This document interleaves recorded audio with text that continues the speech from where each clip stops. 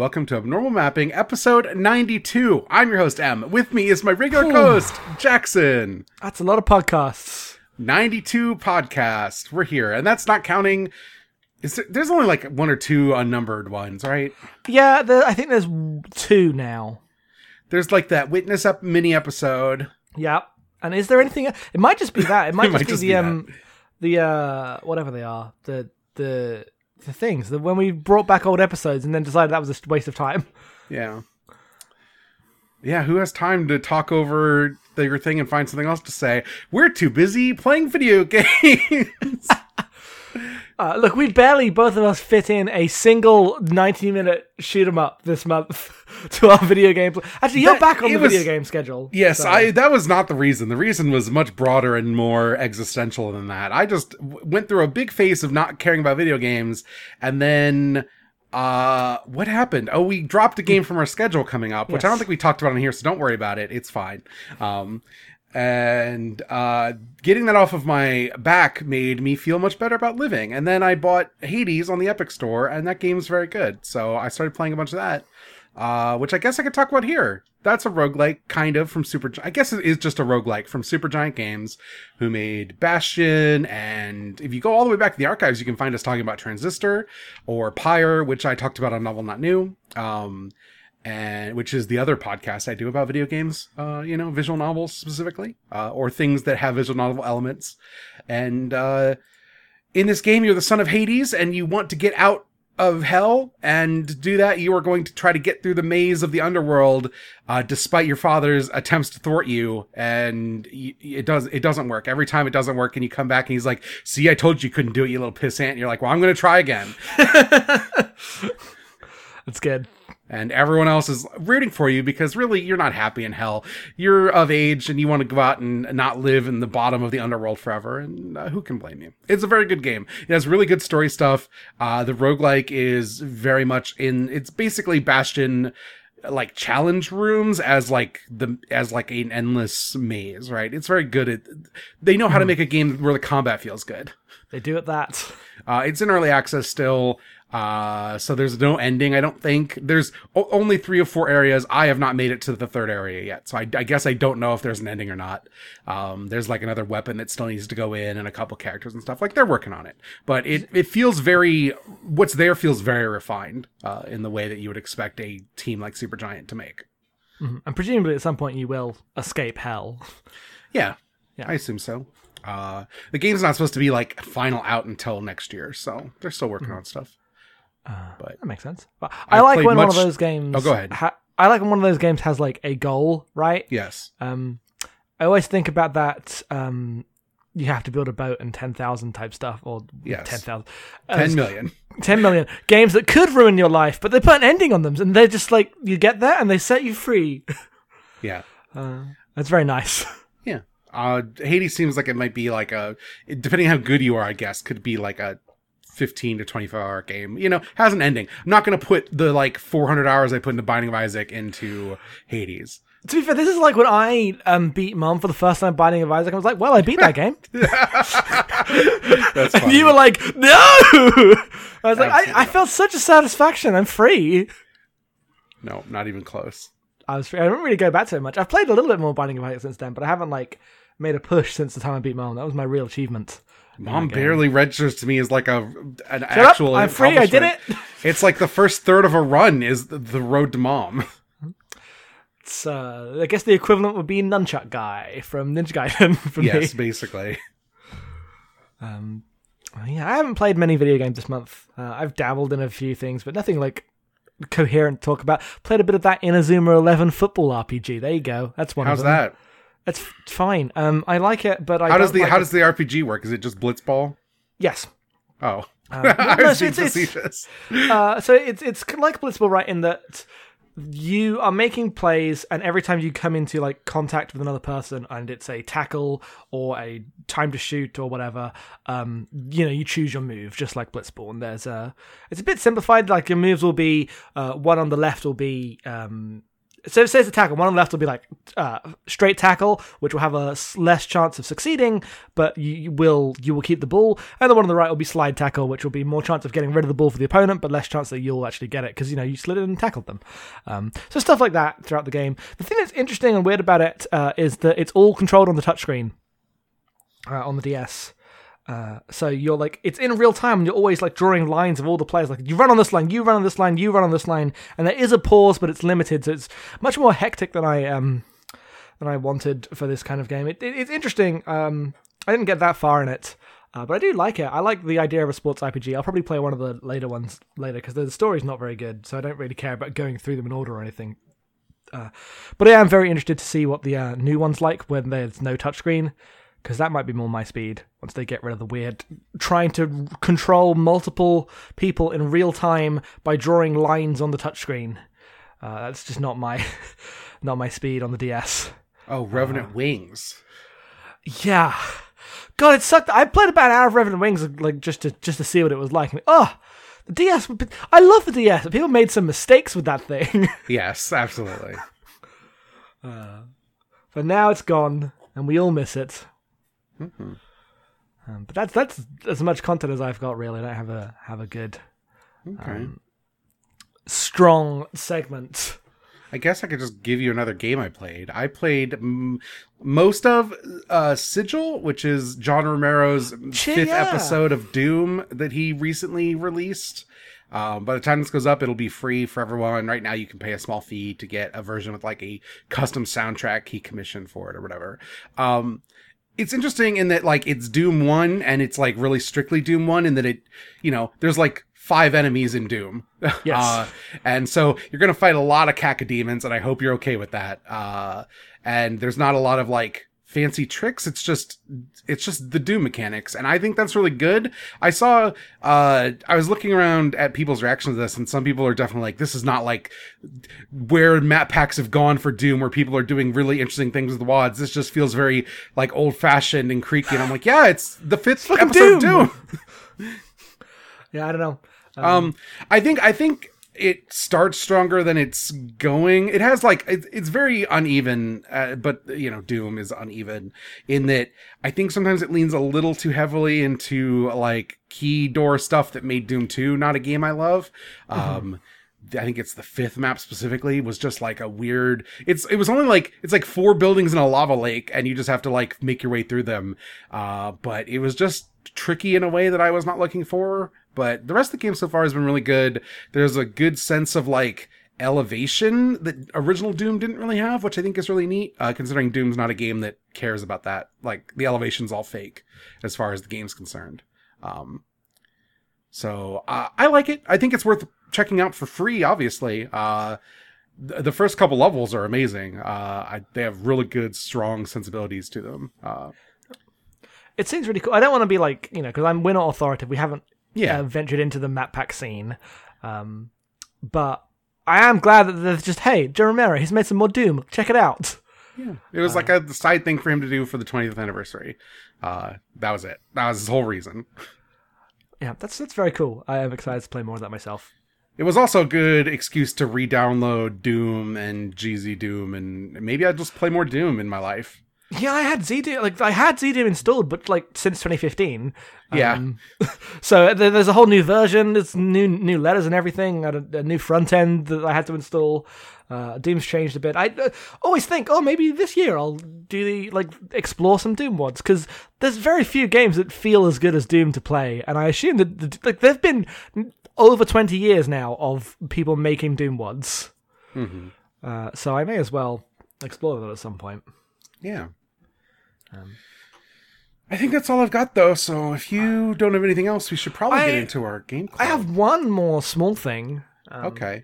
But you don't have to go too much into it, but I played the first hour of Final Fantasy VII last night, just on a whim. We're just can talk about Final Fantasy VII on every one of these, aren't we? Every single one? Okay, we're not going to do that, then. No, it's fine. How's Final Fantasy VII? It's amazing! In some ways, it's germane to the discussion we're about to have, because... It is! Yeah. So I loaded it up purely because we were playing Iron Hander, and I wanted to check it with my, with my RetroArch setup. I played the PS1 version, which if you are fine with the slowness of not being able to speed the game up, it looks so much better on the PS1 one than the Switch ports and everything. Like, I've seen how they look, and they look fine, but the HD models on the background just ruins the aesthetic of those games completely. So if you have the patience for the battle speed of the PS1, then I would recommend you play them that way. But yeah, no, the first hour is great. I mean, this is a very cliche thing, but the bit when you get into get back to Tifa's hideout after the first mission, Yes. and the music starts playing and there's the flashback. It's incredible, and I was just reminded in the middle of all the discourse and being all kind of grumpy about the remake and sad about Square Enix, which is just a permanent mood, right? Like for everyone since 2002. Yeah. But in the middle of that, it was nice to remind myself that no, this is legitimately really good and fun, and the aesthetic is so strong, and probably not going to spend too much time with it in the next couple of months, but I do want to play it before the remake comes out, just to remind myself. I'm glad we have effectively retrofitted you with the Square Enix sensibilities of a 40-year-old. You really have. Yeah. Operation Success. Yep. This is the fucking end of Metal Gear Solid 2 right now. I mean, that train sure does come into that station, and Cloud flips out, and it's the coolest thing that's ever happened. So it's so cool. And on every other version, you can see hard shift the moment it cuts from the FMV to the like static image, and you can't see that on my fucking RetroArch version where I'm playing on the PS1 with a CRT filter, like a really obnoxious 40-year-old. No, it's fine. I mean, that's what they're there for. The CRT was meant to ease through the the rough spots like that where you can otherwise tell a transition, because all the artifacting suddenly goes away. Yeah, it's really good. God, I'm hoping that more people with the Switch version and everything just play some Final Fantasy VII before the remake drops and everyone. The whole discussion goes. Just enjoy it while it's pure. You got 6 months or so. Yeah. But that's that. That is that. We have no plans to cover the Final Fantasy VII remake, for the record, so... We will podcast about that, and it will be in the form of on VoIP Life, you asking me, what did you think of it? Because I'm going to play it, and you're not going to touch it. I don't have any intention of playing that, unless enough word of mouth is strong enough to overcome my lack of enthusiasm. It might overcome your lack of enthusiasm, but will it overcome your lack of $60+? Yeah, I guess that's another question. And 30+ hours for each part. Yeah, who can say? I think that's it. We're gonna hit some music, and then when we come back, we're going to talk about Einhander.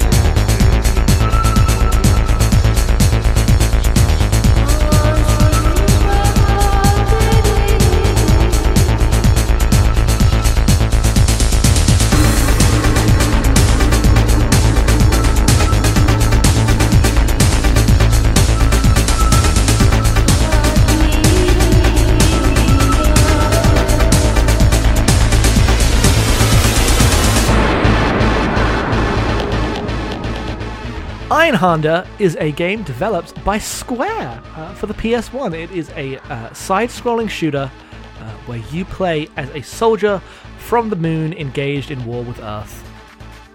and it is a side-scrolling shooter where you go through a bunch of levels and fight a bunch of robots, and the Einhander is your ship. It is called that because it has a single hand, like a robot arm that kind of rotates around the ship and that attaches different weapons onto. So you can have like a Gatling gun and you switch the arms position and it'll either be under your ship or below the ship, and both of those will have different firing angles, etc, etc. It came out in 1997. It is directed by Tatsu Fuji, and it was a Square game from 1997 where they made a shooter, when Square made video games. Yeah, they had all these cool robot 3D models and explosion effects from Final Fantasy VII, and they were like, let's put this in an action game. And that's what they did. And they did. And it's about 50 minutes long, if you know what you're doing, but they make up for it. I mean, that's very hard. That's every shooter. Every shooter is short, if you know what you're doing. Which is good. It's the right way to do these. So this is the first shmup we have covered on Abnormal Mapping. I guess we should talk a little bit about this. Do we want to call them shmups? Do we want to call them shooters? Do you have strong opinions about this?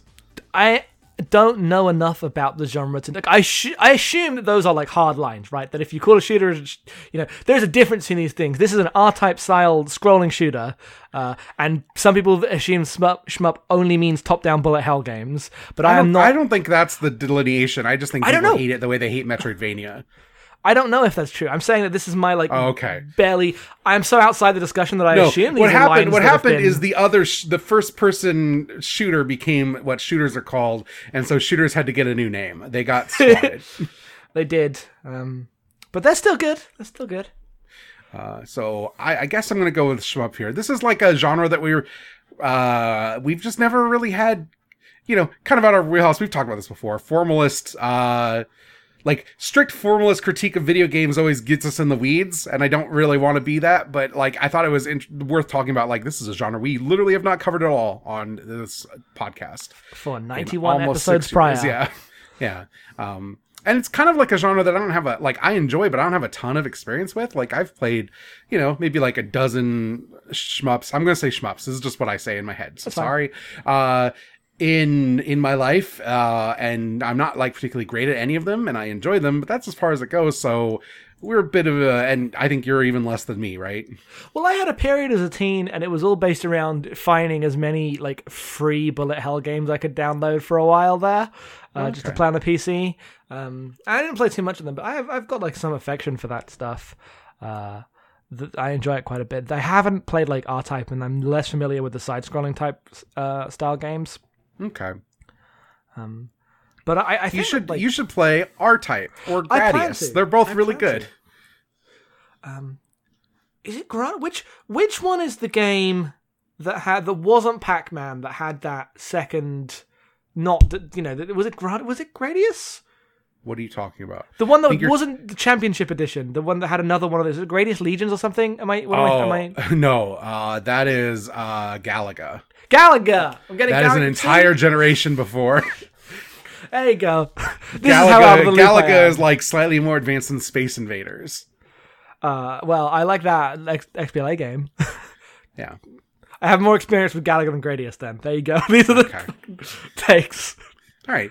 So just so you know, if you're they don't know the first thing about shooters, yes. You're right. We don't. That's true. Correct. This is a game that I had as a kid on a demo disc for PlayStation, and I played the demo, which was the first up to the first boss many times, and never actually got around to playing the full video game because I never owned it, and I've always wanted to do it. It's kind of been lingering on our maybe list forever, and yes. We wanted a short break, and this is a short game, so this is what we did. Which is why, if you look at the runtime of this episode, it's probably hovering around 40 minutes, would be my guess. Yeah, no, this isn't going to be a very big discussion, but we did have a good time with it. Yeah. So do you want to talk a bit about what do you want to cover? Do you want to cover the part where this is fake Gundam but stupid, or the part where it's a cool video game? We should cover the part where it's fake Gundam but stupid at the end. Okay.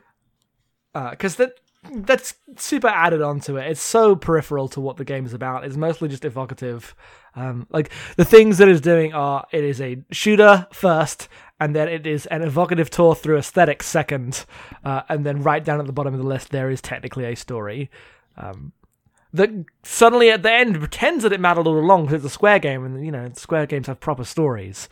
But it's suddenly very a bunch funny. of CG cutscenes show up. You're like, man, they did not have had Final the Fantasy money. No, but the Square had enough money to throw it at this, apparently. Yes. This and 2 Paradise Eve games. Yep. So you play as the Einhander, who is just a pilot sent from the moon to the Earth, right? This hander came from the moon. Okay. And the setup is that like Earth is ruled by this kind of like big. Okay, so tell me if you've heard this before. Earth is ruled by this massive kind of hegemon that controls everything. And in space, there are like second-class citizens determined by the fact that they don't live on Earth, and that's caused a war. And now you're in the middle of that war. I guess I lied. We were already doing this discussion, so we should just get out of the way. Yeah. So you go and you blow a bunch of stuff up, and then they're like, well, they're sending a big rocket up to space to take us out. You need to take that out, and then you do that. And then it turns out actually all governments are bad. And after they collect the data of you destroying everyone, they're like, well, now it's time to test that data against you by destroying you. And then you say no, and you commit treason and blow up the big moon forces a satellite, which ends the war by destroying both sides, because if both sides are disarmed, no one is. It's the which is not that is a bad metaphor. I know that doesn't work.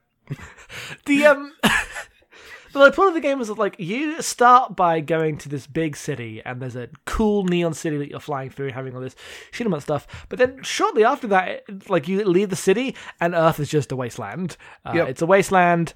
And there's either just massive terrains of desert stretching out there with like a train, or you're just in military bases.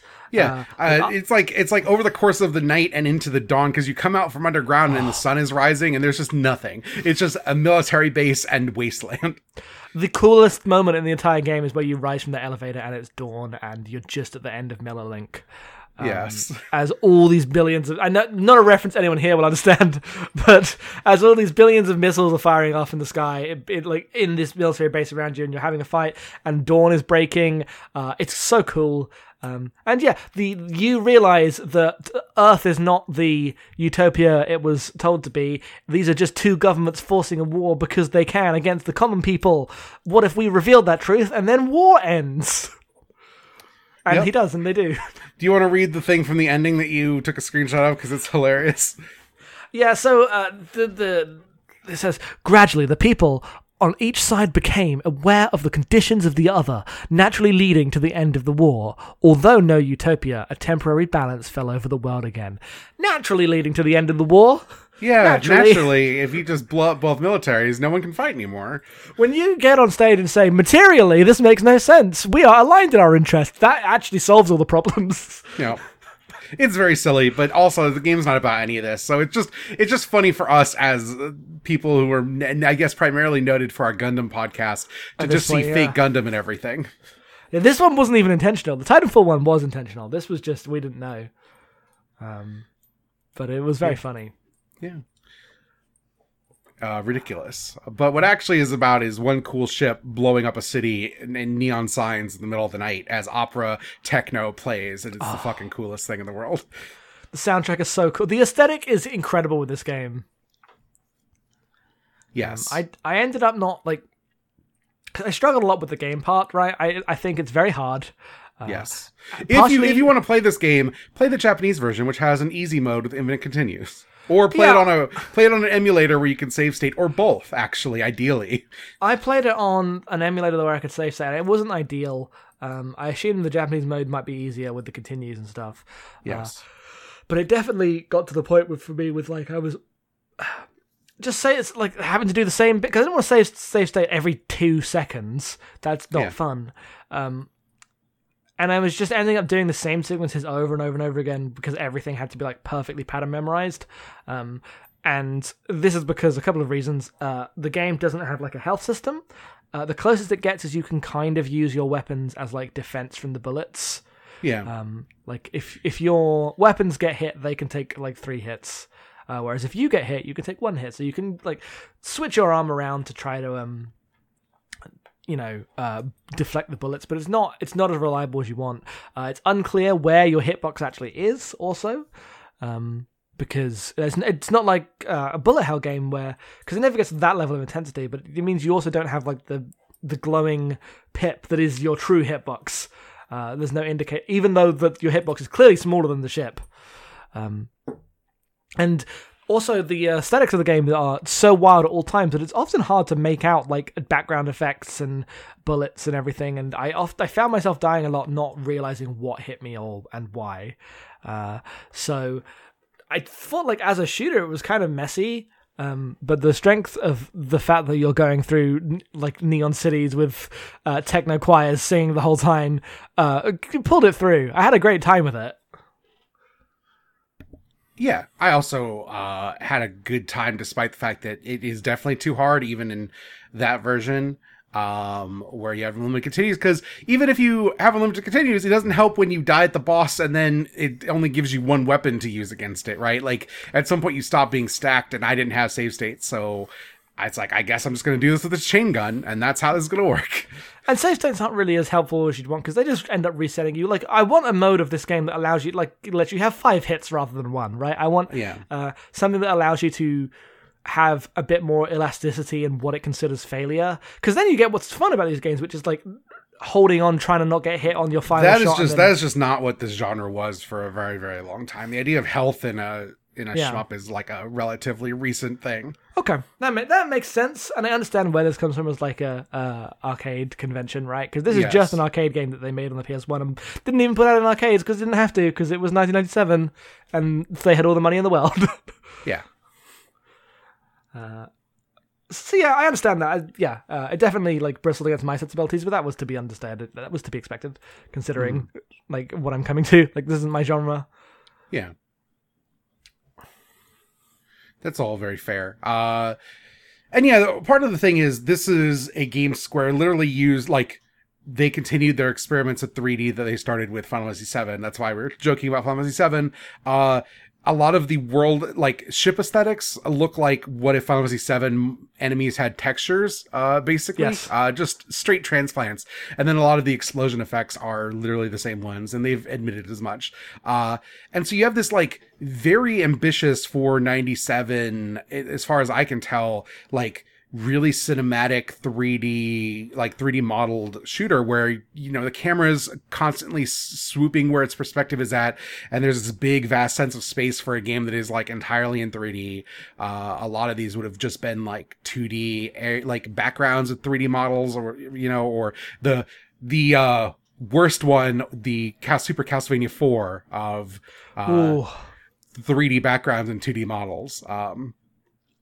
Anyway, with all of that said, I like the aesthetics of this game are so good, and it's unfortunate that they get in the way of the game a lot of the time, because the camera is so zoomed in and so like often pitches about wildly to show you what the cool thing is in a way that does not give a crap about your ability to dodge things because you can't see them, or like move back because everything is so cramped that you just feel like closed in and then stuff will hit you. And I don't think the game is particularly well balanced for how narrow that field of view is. It's definitely not. Like, there's definitely some bosses where I'm like, I need to have more space to see what's happening here.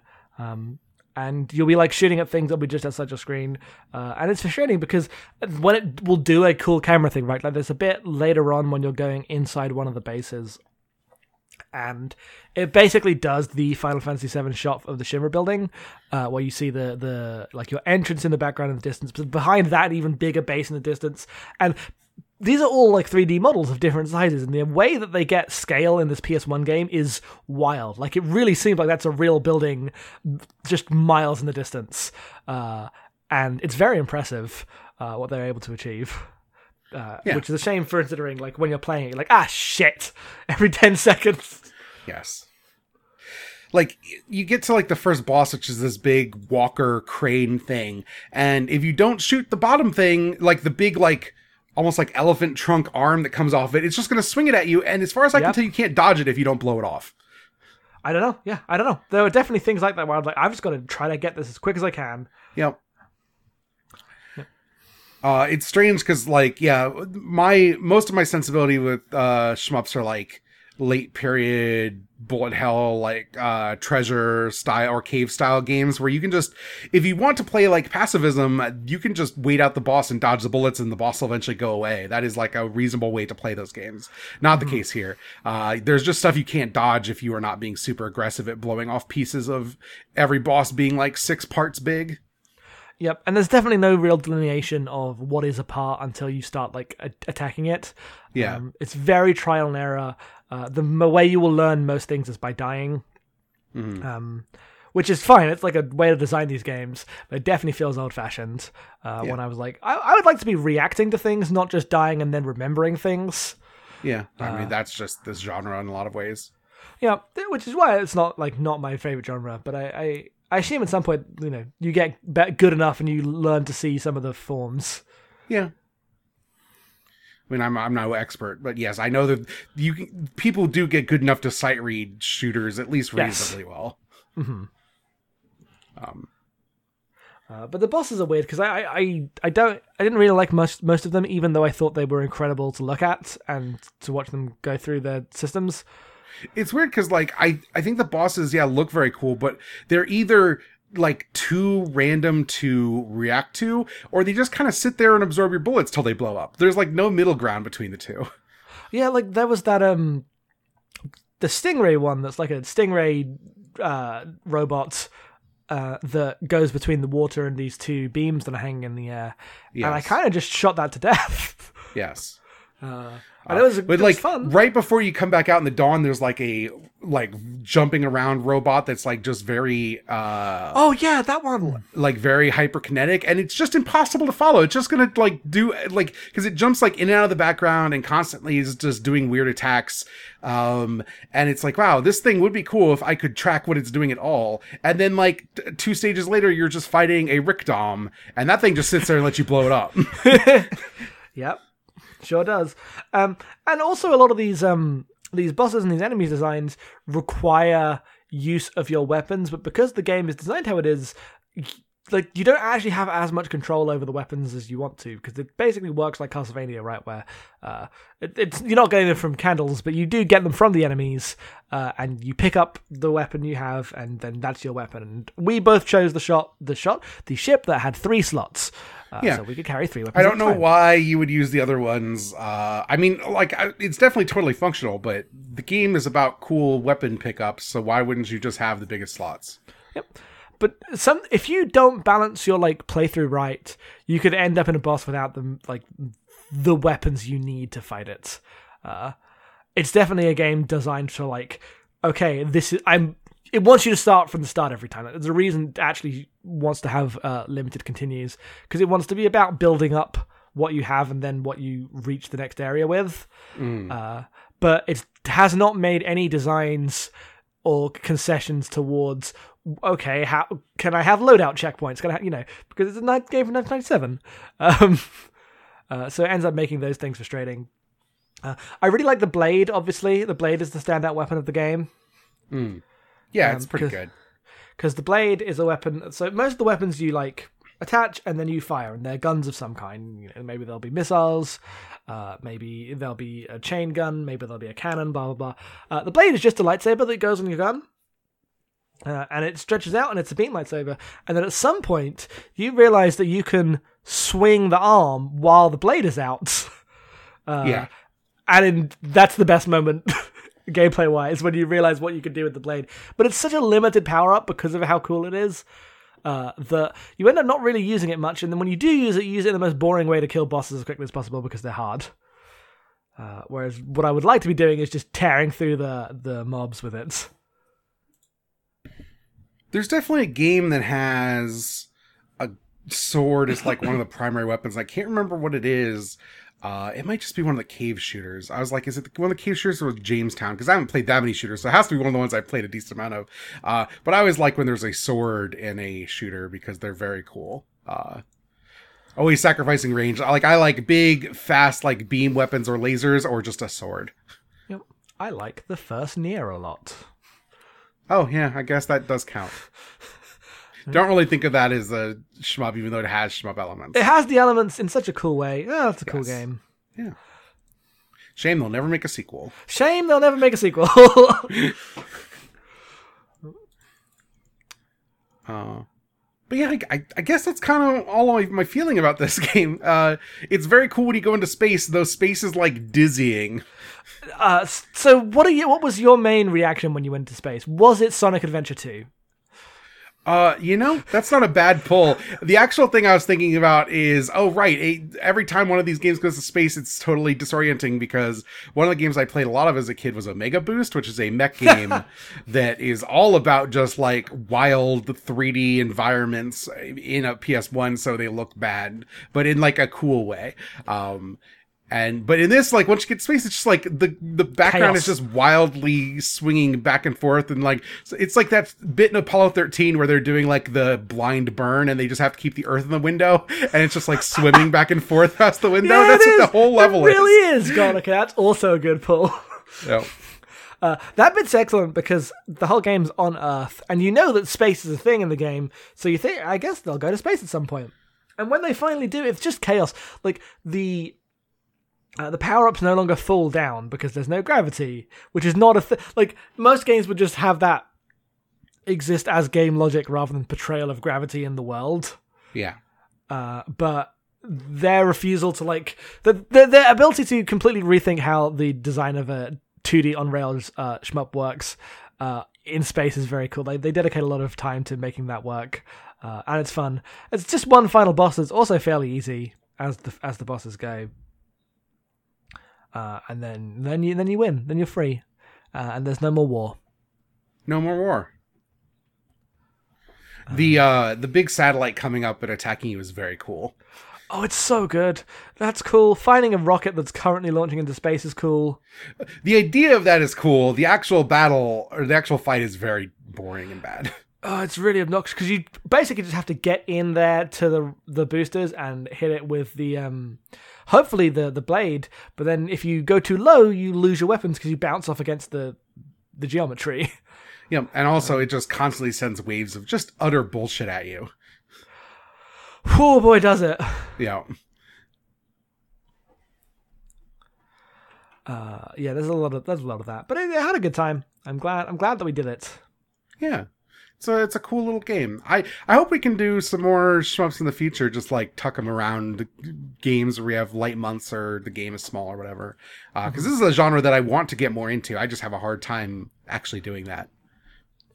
Yeah, I don't know how to get better at them. I assume that, like, you just play more, but I don't know the games that are the best suited for it because I don't enjoy the part where the game becomes about just memorizing the exact pattern, then doing that exact pattern.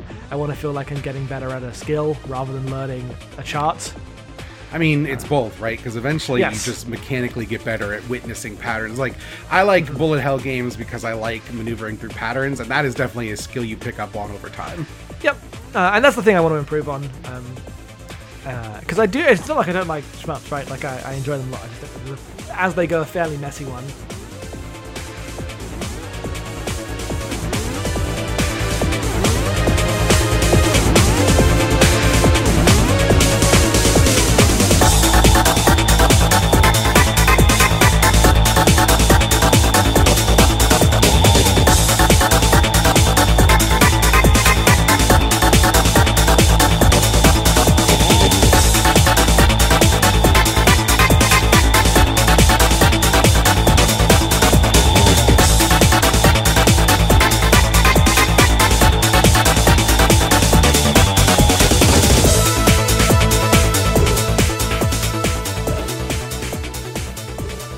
This is where we take questions. If you have emails, you can send them into podcast@abnormalmapping.com.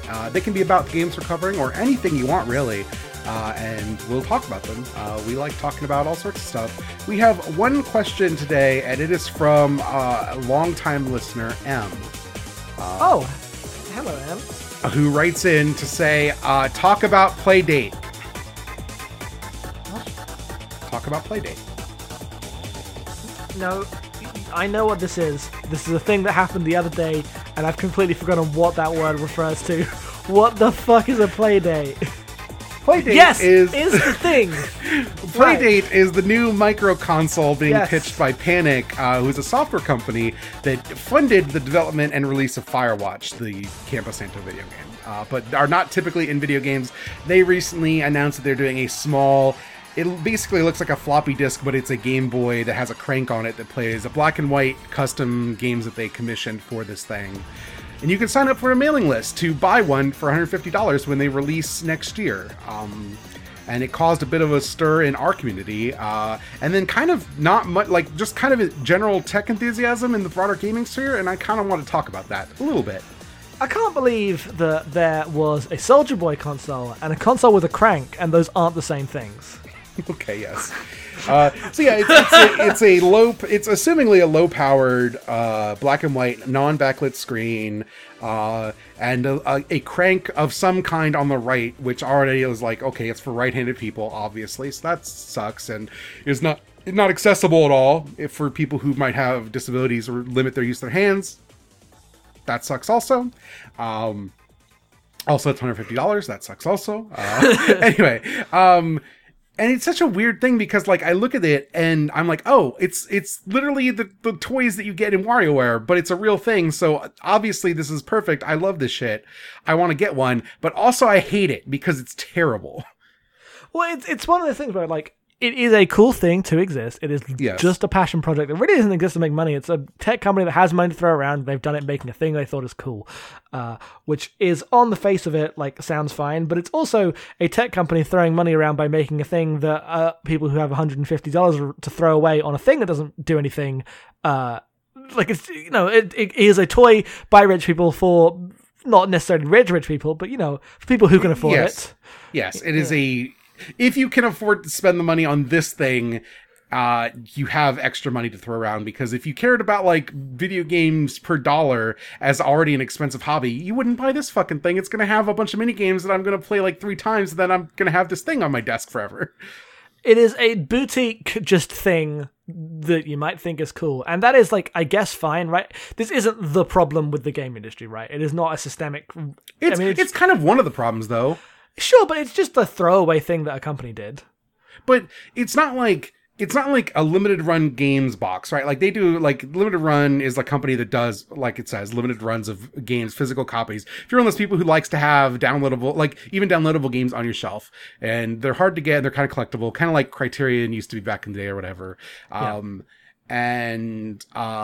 That's fine, because you can still just go and download the video games and play them. Like, this is an access problem, because you still have to sign up for a mailing list and be willing to drop $150 if you want to play Keita Takahashi's strange game about using a crank to make a man move. You do. You really do.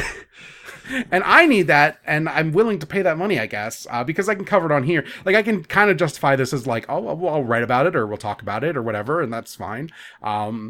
But I'd probably do it anyway. Let's be real. I've bought stupider things for more money than that. Not much more money, but I bought stupider things for sure. But it's strange because, like, it evokes the cool things about handheld games where, like, yes. I have a dial paddle controller for my DS so I can play Space Invaders Extreme that I bought from Japan because Japan used to make cool things. And Boktai made you go outside to play video games, and Jackson still hasn't been able to get a copy of WarioWare Twisted because it has a gyroscope in it and didn't really come out in their country. So I bought one, and it was just that someone had sent me a fucking just regular cart with a stick on it, and I'm like, this is not it. This is not it, Chief. This is not it.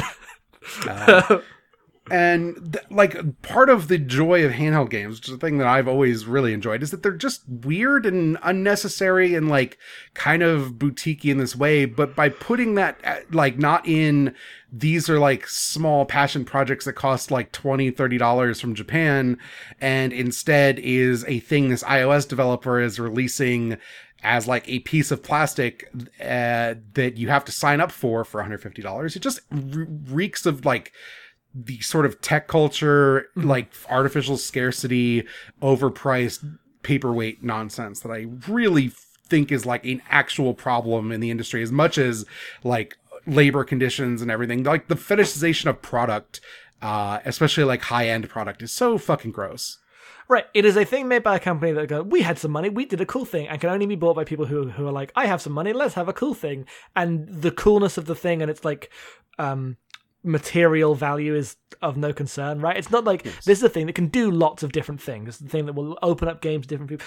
While theoretically a device like this could be played by different people, it is not being pitched as that. It is for people who already care about games, who want this little toy as an extra thing. Yeah. And it is a pure indulgence on both parts. And because it's an indulgence, it's easy to dismiss. Because it's like, this isn't this company's business model. This isn't like, a big deal in the way that a labor story would be. Because there's like endemic to the center of the industry. But it's still a trend that is frustrating and reminds us that this is primarily an industry for people with a lot of money in the countries that are the ones that have a lot of money. Yeah, and like a very specific type of access, right? Like, yes. Like, this thing so far has basically been marketed and will sell out entirely to people who like know what the IGF is and who want it, right?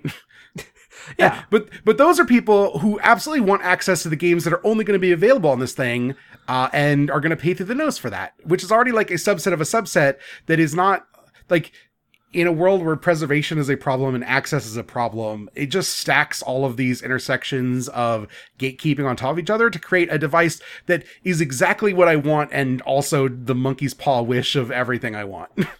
It's also like, these kind of devices, or weird gimmicky handheld devices, are inherently cheap culturally, right? They have that reputation. You could get shit like this at McDonald's. Not like this specifically, but I mean that like, there was a time where you could just go get weird handheld stuff from places. I had a weird fake Tetris device. It could play 99 different Tetris minigames because it had different blocks on the screen.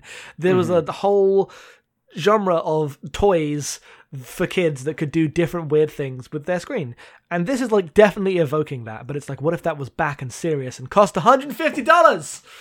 Yeah. And you had to sign up for a mailing list for it. Like before the era where the like LCD games were just available everywhere, like a Game & Watch was a boutique item that a electronics company made that you would buy for money because it was meant to be like a cool thing to have as like a fashion accessory and a thing that you would actually spend time with, in a way that is like incompatible with like, I play all of my games free on my phone. Yes. But you can't put lightning back in that bottle, and it just ends up being like, it feels very much like buying a Laserdisc player or something, right? Like, you do it because the aesthetic is fetishized more than the value of the object and experience itself. Like, that crank is probably fun to play with, but it's not $150 fun to play with, and it's not worth making these games exclusive where no one else can touch them fun to play with. I refuse to believe that, because that's just not true for things. Well, yeah, it's like, what if someone invented a Laserdisc player today, right? Yeah. Like, it's not going and buying a weird old thing, because that's its own form of, like, collection of old stuff is its own bottle. Yeah, but because of, like, the screen and the formatting of this thing, it definitely is meant to evoke old things. But they've just made it now. They could have made something else, and they decided to make this and market it this way and sell it this way. Yeah. And that was what the resources went to. And, like, that's their prerogative, I guess. We'll complain about it on our podcast, because that's our prerogative. Yeah, but also I definitely signed up for one and will probably buy it if I'm allowed to do so through signing up for the mailing list. Yeah, do you want to have the right to give them $150 for Keita Takahashi? No, I hate it, but I probably will. I will not. I will be spending that money on other things. I don't know, food. Yeah. If I ever get... My next video game purchase of any kind will probably be like new computer stuff at some point, when this, because I'm worried this computer will go in the next couple of years and I don't really have a lot of money on hand to replace anything with. Yeah. I mean, in a world where the PS5 is going to come out next year and I'm not going to get one, that makes, like, when it's versus a PS5, I'm like, well, yeah, I'm going to get the cute handheld thing because this thing's going to be a cool conversation piece. And I'll enjoy it and not buy Need for Speed Rivals, whatever its equivalent is in 2020. Yeah. There won't be. Come on. There's none. No more Need for Speed Rivals. You did buy Need for Speed Rivals for your PS4. I guess you have spent more money on stupider things. Yep, I launched PS4. Didn't actually play a game I enjoyed on it for about 18 months, so I could have just waited, so... That's not true. You played that pinball game. Or was it pinball? Was it the bad pinball game? No, I mean, I played Pinball Arcade, but I basically played that on my computer now, right? Like... It was not necessary to buy a PS4 for that. I enjoyed it on my PS4 briefly for a time. Resogun. Resogun's fine, but it's not worth $400 of console for. I did not join you in the PS4 launch. No, you were smart. We're back. Hi. Hi. So Yeah. we recorded that at Normal Mapping yesterday, Monday the 27th. This is now Tuesday the 28th, and the situation has changed, and we have to go, oh, sorry, we were fucking wrong. We obviously were too measured and responsible when we said that the fucking play date is a bullshit thing for bullshit rich men. Because they put their foot in it, Jackson. Yeah, because we were just doing general systemic critique of, like, assuming good faith on everyone and critiquing the systems and blah, blah, blah, as we normally do. And then today we woke up and there were, like, twee cutesy emails shutting down other things that had Playdate in the name, which, as you can imagine, pretty fucking common in video games. Yeah. It was specifically like a Games Fest and, like, zine thing, right? In LA? Yeah, LA? San Francisco? It is a zine/games event in LA that has been running for years. Yes. 4 years. No, well, the I don't know if it's 4 years. 4 years is in No, the email, but that's about FOR 4 years. Oh, 4 years, yes. Not 4 years. 4 candles.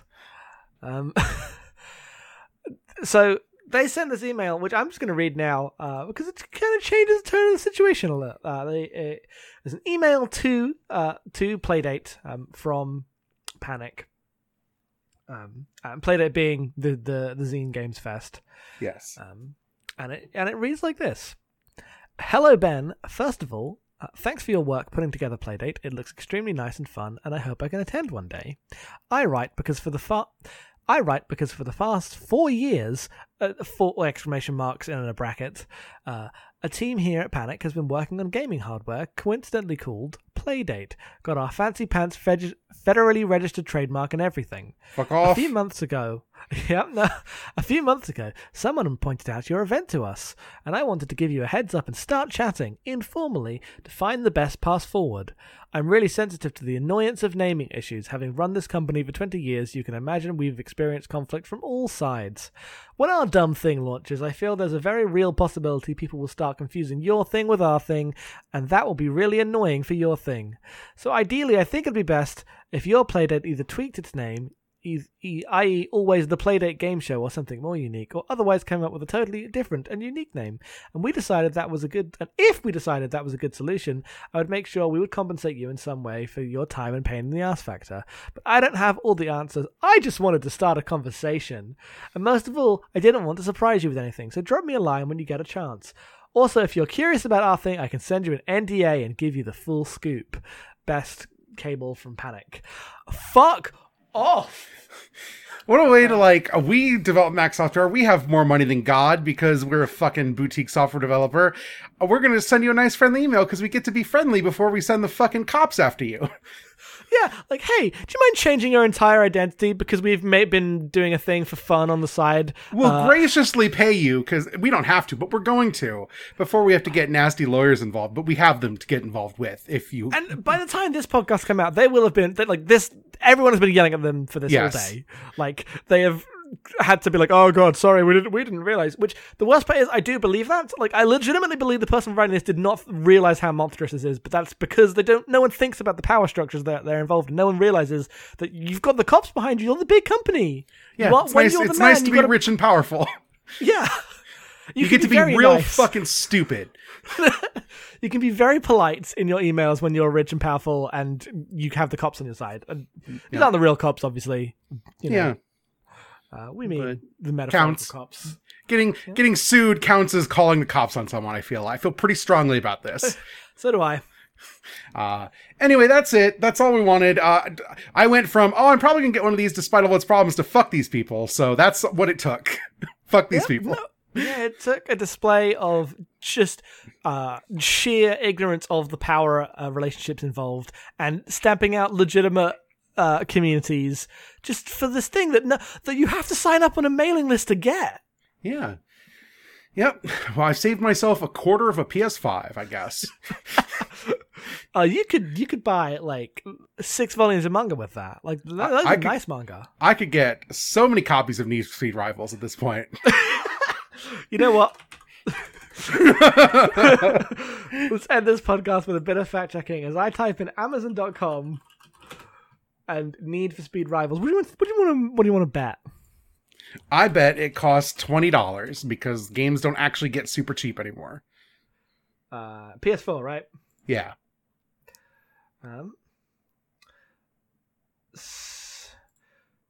It is. The cheapest one is used for $10. Yes. And then goes up to 20 in a more average price. So you're not far off. Yeah. I was like, that'll be like £4. No, that was 2 generations ago. Games got that cheap. They don't get that cheap anymore. That's really Need for Speed Rivals. Yeah, no one wants that. Anyway, this is why we don't do topical topics on our video game podcast, because then we have to record extra segments the day after like this.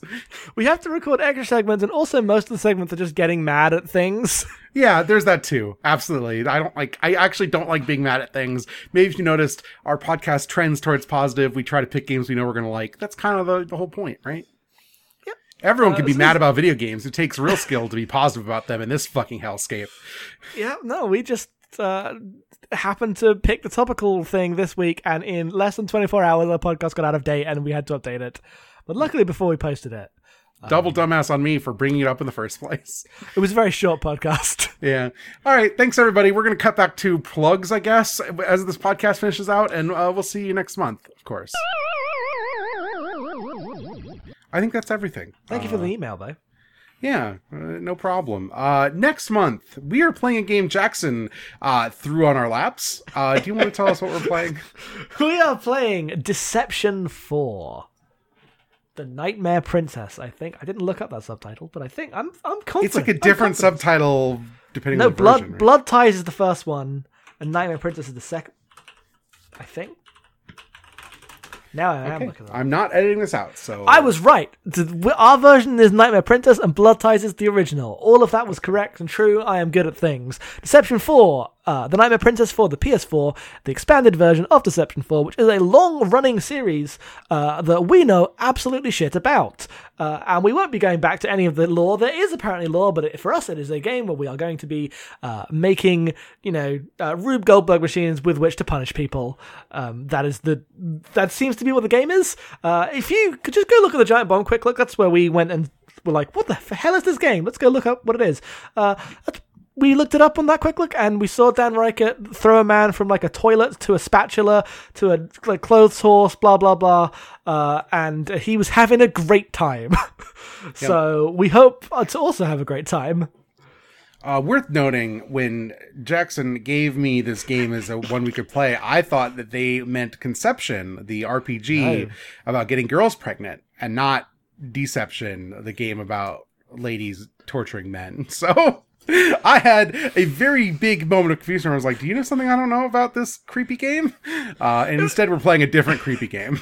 It was very funny because this is also a creepy, not necessarily creepy, it is a horny anime game, to be seen whether it's creepy. If it's creepy, we'll feel betrayed.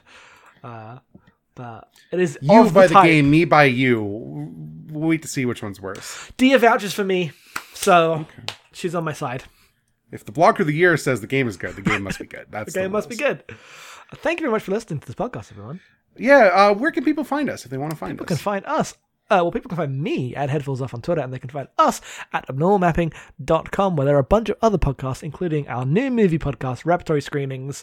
It's my favorite thing to do every 2 weeks. We talk about movies. I'm so excited to be back. Assume at some point I'll be less like, yeah, new thing. But now I'm very much into it. What else do we have? Well, if you want to go to Repertory Screenings, you go to repertoryscreenings.com, and we just put out our episode on Morven Caller, and we're about to do an episode on All the President's Men, so please look forward to that. If you want to support us in what we do, you can go to patreon.com/normalmapping, and for $1 a month, you can get the Great Gundam Project, which is, I guess at this point, our big podcast, which is me and Jackson watching Gundam, the anime franchise about giant robots. 2 episodes a week, every week, from now until probably 2028 at this point. And right now we are in Victory Gundam, which seems like it's going to be a bad time for a little while. And also as a backup show, watching Super Dimension Fortress Macross, which is just the best show that we've ever seen for this podcast. So, it is a land of contrasts over there. that's it. I guess that's it. I guess we are done with the podcast. You can Thank find me you on very Twitter much, at em_being. Follow me. I like followers. That's all I got. You like validation from the crowd. Yeah, validate me.